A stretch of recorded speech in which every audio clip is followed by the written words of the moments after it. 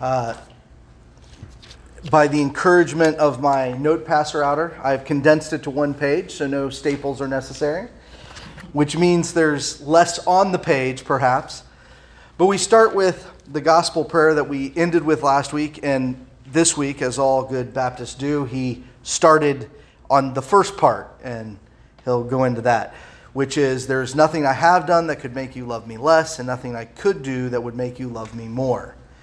And so, but this has the whole gospel prayer on it.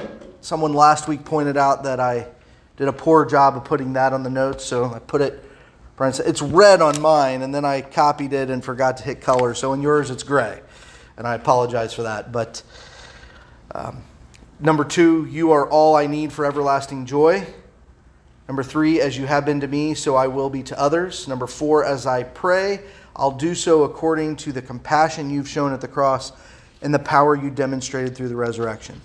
Those are the rest of the prayer. But today, he pretty much camped out on point number 1, which is, there is nothing I have done that could make you love me less, and nothing I could do that would make you love me more.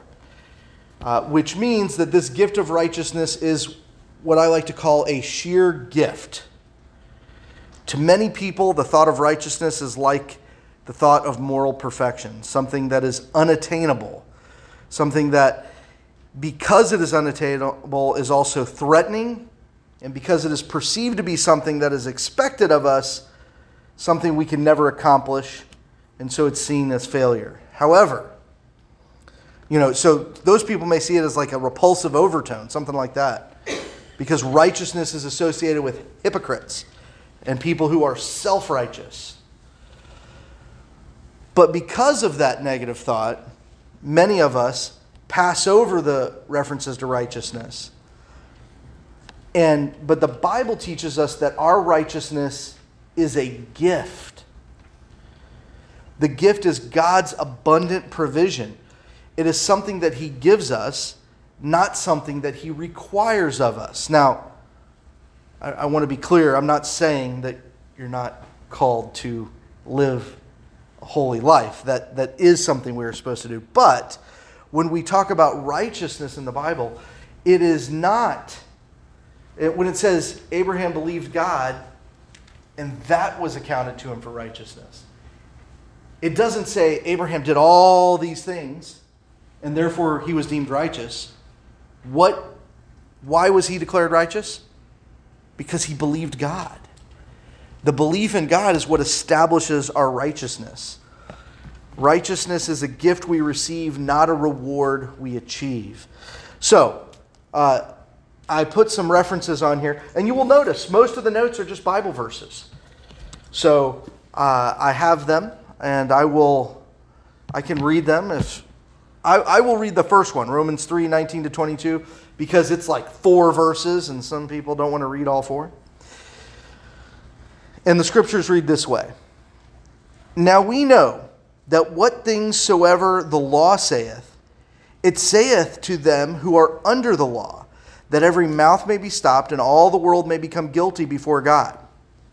Therefore, by the deeds of the law, there shall no flesh be justified in his sight. For by the law is the knowledge of sin.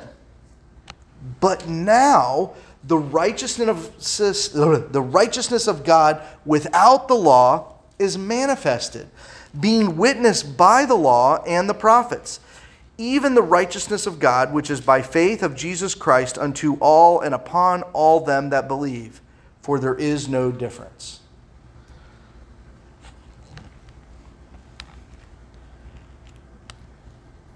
So it says in here, the law is the knowledge of sin. For those of you who may listen to something that comes out weekly that I talk on, you may have heard me use the illustration of a doctor. And the guy goes into the doctor and the doctor says, "You've got cancer." And the guy gets mad at the doctor and is like, what do you mean I got cancer? How dare you tell me I have cancer? I don't want to have cancer. Cancer stinks. And we think, well, that's ludicrous. Who would ever do that? And yet, a lot of us do that with sin. We get mad that the law exposes where we've sinned. And that's what the law is. It says the law, by the law, is the knowledge of sin. There's a knowledge that we have sin that comes from the law. And it makes us know that we need God. But now it says, now the righteousness of God without the law is manifested, being witnessed by the law and the prophets, even the righteousness of God which is by faith of Jesus Christ, unto all and upon all them that believe. For there is no difference. So while the law shows us where we're sinful, Christ in his perfect life, his righteousness, is what we can rest on and know that we have righteousness as a gift, a sheer gift, if you will. Does anyone want to look up Romans 5:17? You're like, I've heard you talk enough, West. I want someone else to read this.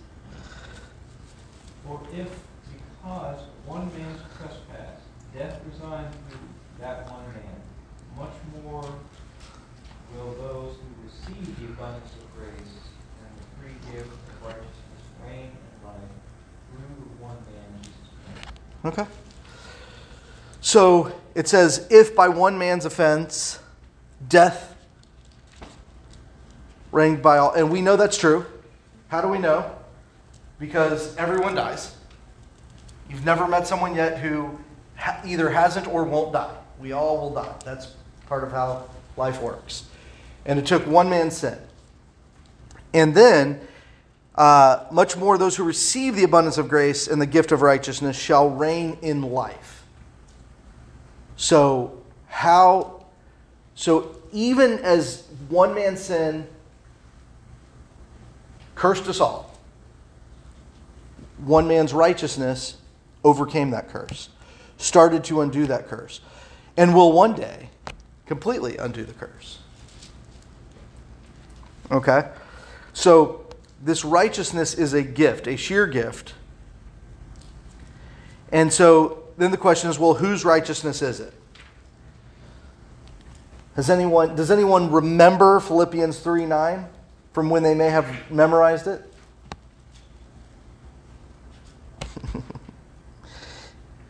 So, this is Paul writing. He says, and be found in him, not having my own righteousness, which would be of the law, but that which is through the faith of Christ, the righteousness which is of God by faith.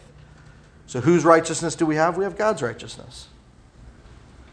God's righteousness. Does anyone want to look up 2 Corinthians 5:21?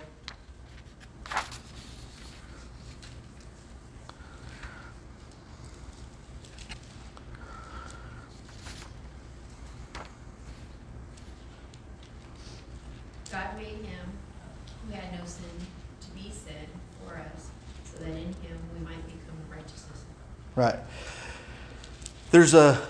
There's big theological words that people like to use, like maybe imputation. I know how much Pastor Travis likes the big words. But basically, Jesus had no sin and he became sin. He took on our sin. So when he died on the cross, you remember the whole scene of God turning his back on Jesus because Jesus was bearing all our sin. And he made him who knew no sin to become sin, that we might become his righteousness. And if you remember what the book was talking about that was read so poorly, when God looks at us, he sees the righteousness of Christ. Jesus, who knew no sin, became sin for us so that our penalty is paid, so that when God looks at us, he sees the righteousness of Christ. Right? All right. So the next question that everyone has is, well, I've done a lot of bad things. I'm continuing to do bad things. I've read Romans 7, and all those bad things I'm doing, they're continuing. I'm just continuing to do them. I don't want to do it. I struggle. Paul says in Romans 7, those things I want to do, I don't do. And those things I don't want to do, I find myself doing. I just can't seem to kick this sin habit. That last sentence is a paraphrase. It doesn't say, I can't kick this sin habit. That's a Westism. Okay. So when he talks about it, we continue to do bad things, but does that mean that the gift of righteousness we have goes away? Well, does anyone have their Bible open to Hebrews 10? If you do, okay, Miss Barbara, you can read verse 10 and then stay there because I'll have you read verse 14 in a minute. All right. By the which will we are sanctified through the offering of the body of Jesus Christ once for all. So it says that we are sanctified through the offering of the body for 6 years until we commit 734 sins. Is that what it says? What does it say? Once for all. So, does his gift go away? No. No. We continue to receive that gift. If God has made you righteous, then nothing can make you unrighteous. When God says he'll do something, he does it. That's kind of the thing. Not even if you mess up and make a mistake and do something stupid. Or, as I would like to say, not even when you mess up and make a mistake and do something stupid. And if you're me, that happens much more frequently than for others. But messing up, doing stupid stuff, making mistakes, all of those things are bad. But even when that happens, there's nothing you can do. How does that go again? Who's got the prayer handy and can read number 1? There's nothing I have done that could make you love me less, and nothing I could do that would make you love me more. Okay. So there's nothing I've done that could make you love me less. All right. And so, Miss Barbara, can you go all the way down to verse 14? Okay. For by one offering he hath perfected forever them that are sanctified. So he perfected us again until 739 sins, until next Tuesday, or forever. Forever. When you are sanctified, that perfection is forever. So it is true that we need to live more like Christ. We need to reflect him more and more in the things we do. That is true. It's also true that if it were dependent on us to live that perfect life, we wouldn't do it. If it were dependent upon us to earn our way to heaven, we wouldn't do it. I had a teacher in high school who liked to use the analogy that we all are lining up on the East Coast of the United States, all the way from Key West up to Maine. Okay? We're all going to line up there, and we're going to go into the Atlantic Ocean, and we're going to swim to Europe or Africa or wherever we get. How many of us would make it? Now, his theory was that no one would make it. Now, there may be someone out there who could. I don't know, but I tend to doubt it. But does that mean that we're all going to die at the same place? Well, no. Some of us will get further. I say some of us. Some of you will get further than me. Probably all of you will get further than me. Some people will get further. Some people will get, but they all die. And this is what it's like trying to earn your way to heaven. It's like trying to swim to Europe. Can we swim to Europe? Well, again, none of us can make it. And the fact that some of us got closer, what have you accomplished by getting 30% of the way instead of 10% of the way? You're still dead, right? And so when it talks about this, that when he perfects us, we will not make it on our own. We cannot make it on our own. And yet, we make it through Christ.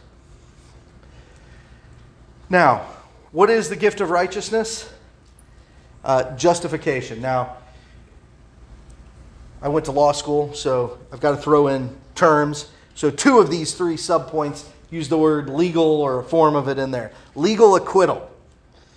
So, legal acquittal. Now, you say, well, what does that mean? Well, It means a lot. So Romans 3, I'm going to read a lot of Romans 3, and you'll see under justification it's also there. So I'm just going to read Romans 3, and this describes our lives pre-conversion. And I'm going to start at verse 9. If you want to follow with me, you can. Sometimes I'm tough to follow because I misread a lot of words. All right. So Romans 3, chapter 3, verse 9 reads this way. What then? Are we better than they? No, in no wise. For we have before proved, both Jews and Gentiles, that they are all under sin. As it is written, there is none righteous, no, not one. There is none that understandeth, there is none that seeketh after God. They are all gone out of the way, they are together become unprofitable. There is none that doeth good, no, not one. Their throat is an open sepulchre. With their tongues they have used deceit. The poison of asps is under their lips, whose mouth is full of cursing and bitterness. Their feet are swift to shed blood. Destruction and misery are in their ways, and the way of peace they have not known. There is no fear of God before their eyes. Now we know that what things soever the law saith, it saith to them who are under the law, that every mouth may be stopped, and all the world may become guilty before God. Therefore, by the deeds of the law, there shall no flesh be justified in his sight. For by the law is the knowledge of sin. But now the righteousness of God without the law is manifested, being witnessed by the law and the prophets, even the righteousness of God, which is by faith of Jesus Christ, unto all and upon all them that believe. For there is no difference. For all have sinned and come short of the glory of God, being justified freely by his grace, through the redemption that is in Christ Jesus. When we talk about being acquitted, this isn't a situation where someone comes in to a courtroom and the judge says, yeah, I'm going to pronounce you not guilty. That's not the situation we have in the Bible. We have the situation where the judge says, I pronounce you guilty. And then, after that says, and I am taking the punishment for that guilt. The judge doesn't gloss over our sin. I don't know how many of you caught just how bad. Their mouth is full of cursing and bitterness. Their feet are swift to shed blood. Destruction and misery are in their way. There's no fear of God before their eyes.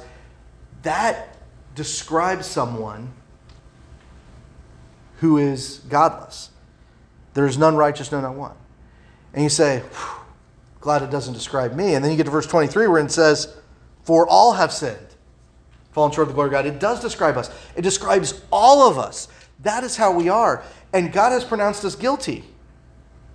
But then it says, being justified freely by his grace through the redemption that is in Christ Jesus.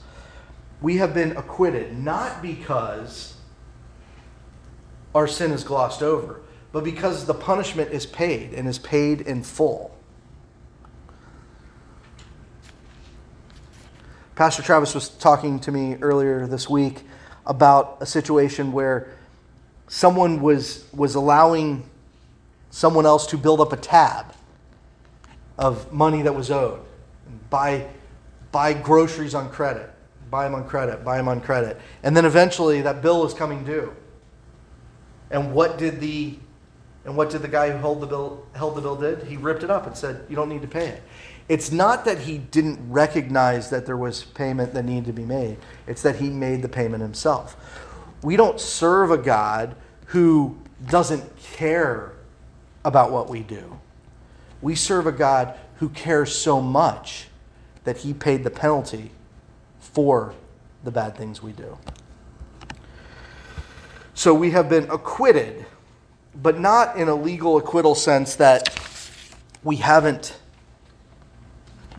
not in the sense that it doesn't matter, but in the sense that someone has paid that penalty for us. Okay? So then what happens is we are pronounced legally just. And there's a passage in Hebrews, but it's really lengthy and we don't have a lot of time. And No, so if someone can look up Jeremiah 23:6. Jeremiah 23:6.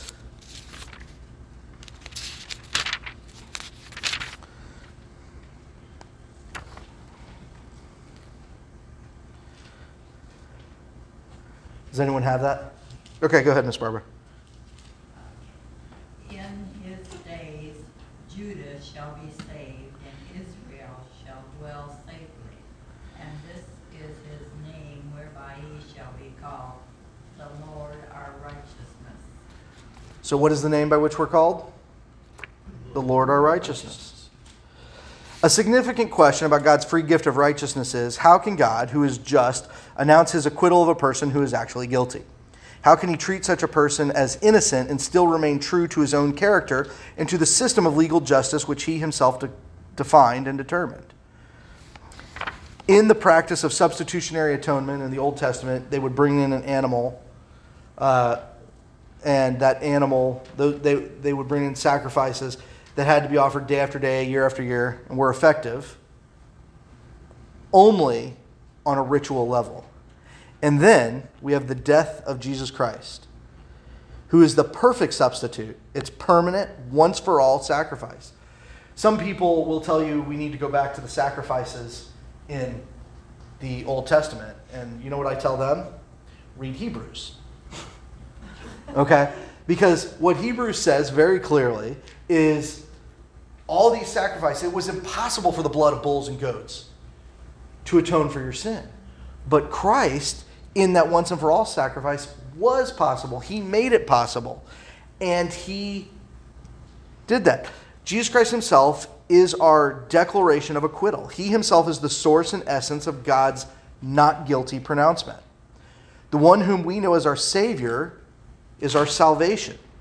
So when Jeremiah, anticipating the life and death of Christ hundreds of years previously, referred to him as the Lord our righteousness, he knew that he took our place under God's judgment. In this, God's justice is demonstrated. In this, God is both just and the one who justified. Sin's penalty is paid by the Savior. So, where does that leave us on justification? Now, some of you have heard this. The word justified makes it justified, never sinned, which, though grammatically incorrect, gets the point across. It's justified, never sinned. It's, what's that? I like to put the word as in there, just as if I'd never sinned, but then that makes the word justified kind of, anyway, but that is what justification is. Justification is the fact that we are no longer sinful. We do sin, but the reality is the substitutionary atonement that Christ gave for us is what we look to. And so how does this justification work? Well, we've already read Romans 3. You've heard it. And we climax with a verse of, in verse 24, it was freely given by God's grace, that gift that paid for the sin, where none is righteous and we've all sinned and come short of the glory of God. So I will direct you now to 2 Corinthians chapter 6, verse 1. If anyone wants to read that. Some of you may have memorized it before, if you remember it. As God's fellow workers, we urge you not to receive God's grace in vain. Okay. So, the catch cry of the Reformation in the 16th century was justification by faith alone, or sola fide, if you prefer. I don't prefer it because I don't speak Latin. But that was the catch-all. It's the same justification by faith, the same gift of righteousness that needs to be rediscovered, reclaimed, and reaffirmed by Christians today. Okay? How are we made righteous? Well, through the gift of God. And then 2 Corinthians 6:1 says, don't receive that gift in vain. I always like to look to Romans 6 where it says, shall we go on sinning that grace may abound? God forbid. So we will leave you with that and then direct you back to the gospel prayer that is at the top of it. It's not in red on your pages. It's gray. I apologize once again for making those copies. But there is nothing I have done that could make you love me less, and nothing I could do that would make you love me more. And you've heard that a lot today, hopefully. And the reason is because we think that's important. That is an important aspect of this prayer, and we're going to get to more of some of these other points. But it's important to recognize that your salvation, your righteousness is not based on what you do, but it's based on what Christ has done. And when you start worrying about what you do and you fall into the trap of pride or I forget the other one, but what did he say that is? That's the voice of Satan. Both Satan and the Holy Spirit will tell you about your sin. The Holy Spirit will tell you so that he can sharpen you and make you better. Satan tells you so that you will become not reliant on the gospel.